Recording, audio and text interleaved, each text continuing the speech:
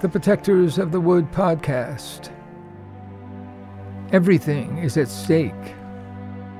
The destruction of our planet is becoming real life. This podcast tells the story of misfit teenagers struggling to band together and help our world through this crisis. Episode number 33. Jeremy offers Phoebe a new idea.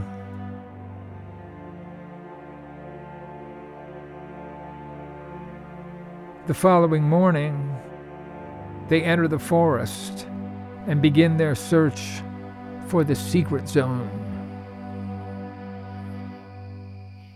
Phoebe! Phoebe! Jeremy ran up to Phoebe in the dark. She kept right on walking and avoided looking at him. Where are you going? I think I'll eat at Sammy's tonight. I'll feel more at home there. Phoebe, please don't. It doesn't need to be like this. It won't help anything. I feel like I'm being attacked for no reason. Penny could have discussed this with me all last week if it's such a problem.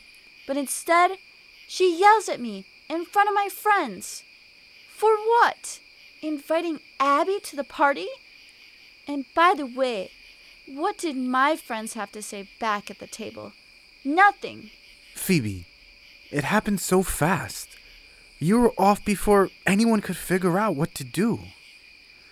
Yes, Penny was very annoying at dinner, but that's no reason to go running off into the night. Phoebe was moving in her fastest speed limp down the darkened street. Jeremy was struggling to keep up. After a few blocks, she came to a stop and stepped off the road onto the grass. Look, Jeremy, I'm just going to Sammy's for a bite to eat. I really couldn't stay at that table without things getting worse. I understand. They walked along in silence for a few minutes. I think I might understand why Penny was acting like this. I'm ready for that. Tell me. Okay. Just think about it. We know Abby's very involved with the forest and the garden. And we know that she tried to sell vegetables to Scudder, who's a part of the Morphe clan. Can't you see that Penny and Jim would be upset? The forest operation seems to depend on an unusual degree of loyalty and secrecy. But my father asked me, practically begged me to help Abby. That's interesting. But just hear me out. Look, Penny's your older sister. She's very protective, very loyal. Somehow, she has the idea that you take too many risks, right? Isn't that true? Well, you could say that, but... Now, let me finish. What if there are even more risks here than we know about? What if your reputation for charging into things is really, really scary to Penny, and she's not sure what to do?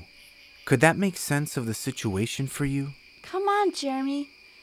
What kind of thing are you talking about? I don't know, but I get a feeling from Jim along these lines. And now, I get that feeling from Penny too. What was her major complaint about you? The thing I remember is that you're in everyone's business, but don't talk to anyone. By anyone, I'm sure she means herself and Jim, or maybe your parents, or maybe one or two close friends. Do you see? She's accusing you of being this sort of rogue operator in a dangerous territory, and she's scared. But Penny and Jim never talk to me. They don't tell me anything. What if they can't? Or aren't sure that they should? Phoebe considered this in silence. Bridge Avenue was just ahead. A huge 18-wheeler came hurtling out of the night, accelerating to make the light at the coming intersection. The wind and noise pushed them up on someone's lawn. Walking fast, they soon took a left off Main Street and headed up to Sammy's coffee shop. The place was quiet and peaceful. Phoebe and Jeremy found an empty booth and ordered sandwiches. I know you're mad, but I think you should let this fight go. There's a chance you'll regret pushing it too hard. Penny was a mess after you left. What did I do? She kept wailing. Geraldine and Jim had to comfort her. George and I decided I should come after you. Phoebe nodded, thinking it over. Let me talk to Jim tonight and see what he thinks. Let's go into the forest tomorrow and see what we learn. I've been far enough to actually get a view of the secret zone. It's pretty amazing. I do want to see the forest. I really do. I've been waiting for it all week. But I don't think I should speak to Penny tonight. I'm going to bed. And then I'm leaving first thing in the morning. I understand. I'm looking forward to tomorrow as much as you are. I've got a route planned out, some supplies ready, but it's not easy. And we'll have to leave early. Sammy chose this moment to bring 2 plates of chicken sandwiches and fried finger beans. Phoebe and Jeremy hung out at the coffee shop until closing time.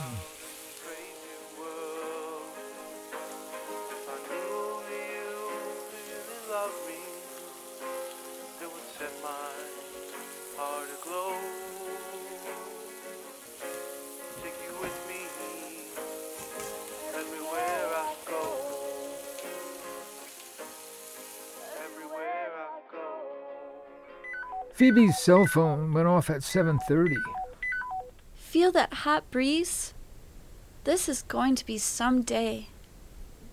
A hike deep into the forest, over the cliffs, to a hidden land? Is this even possible? Jeremy seems to know what he's doing. Phoebe surprised herself by putting on her knee brace and tightening the Velcro straps. It's almost like the playoffs. I can't afford to be injured. I'm not going to miss this for the world. In the bathroom, she rubbed sunblock on her face and arms and brushed her dark hair straight and parted in the middle. I look good, even if I'm not fancy and glamorous. Jeremy likes me, and I like him. But what kind of relationship do I want? And what about George? And what about Abby? I'm getting obsessed with her. Phoebe descended into the kitchen for coffee and looked at Penny rolling dough on the kitchen table. Penny looked up and hesitated. And Phoebe was gone, out the front door, down the steps, and onto the street. The last thing I need is to get stuck in that argument again.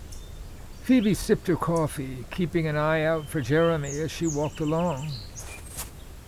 By the time she strolled up the asphalt to the gas station, she felt fully awake. The big window gave her a clear view of Jim and Jeremy talking in the office.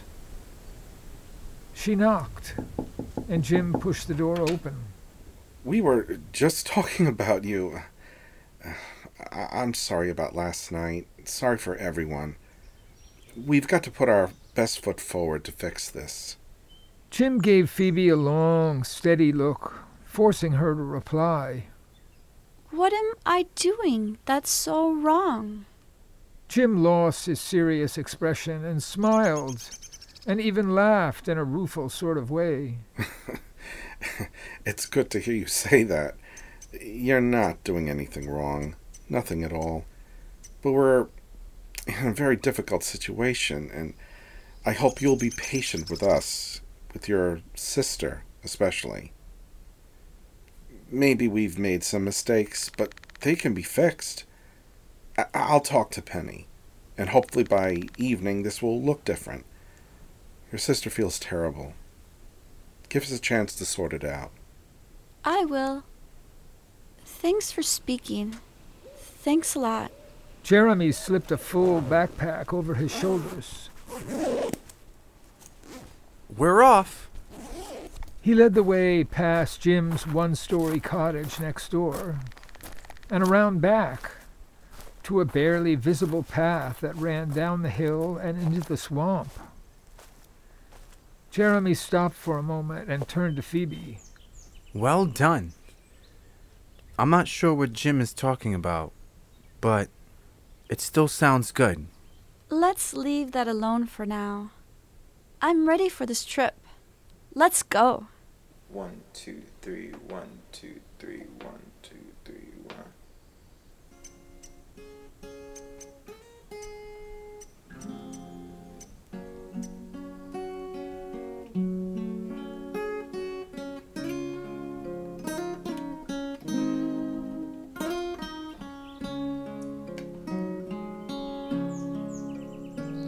If I knew you really loved me, there would be no more war. And if we're not together in this wild and crazy world, if I knew you really loved me, it would set my heart aglow.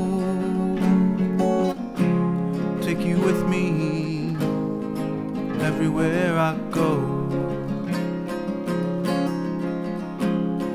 Just say once you love me. Just one kiss is all I need. It's like we're walking close together on a dark and rainy day. Is this a dream or just a lie? One burst of sunshine would light up my way. I see the world in your eyes. Just say once you love me. Just one kiss is all I need.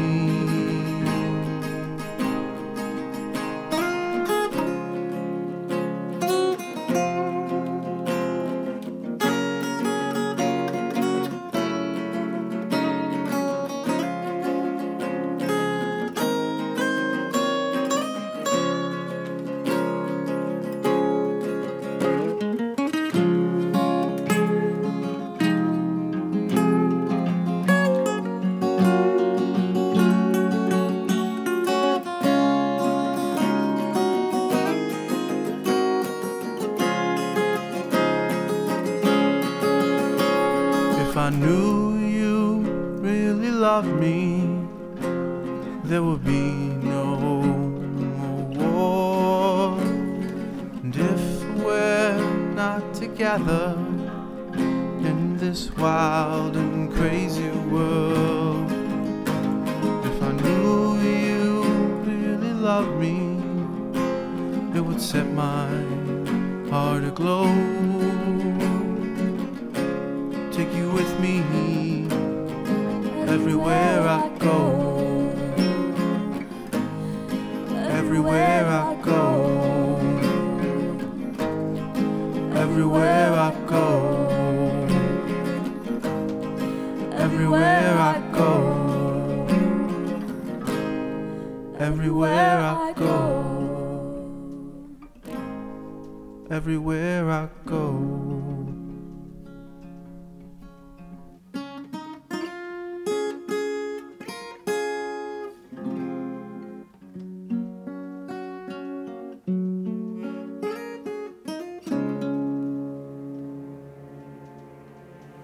Thanks for listening to the Protectors of the Wood podcast.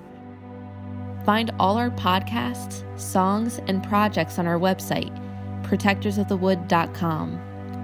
And to all the eco-warriors out there, remember that everyone can make a difference and every action counts.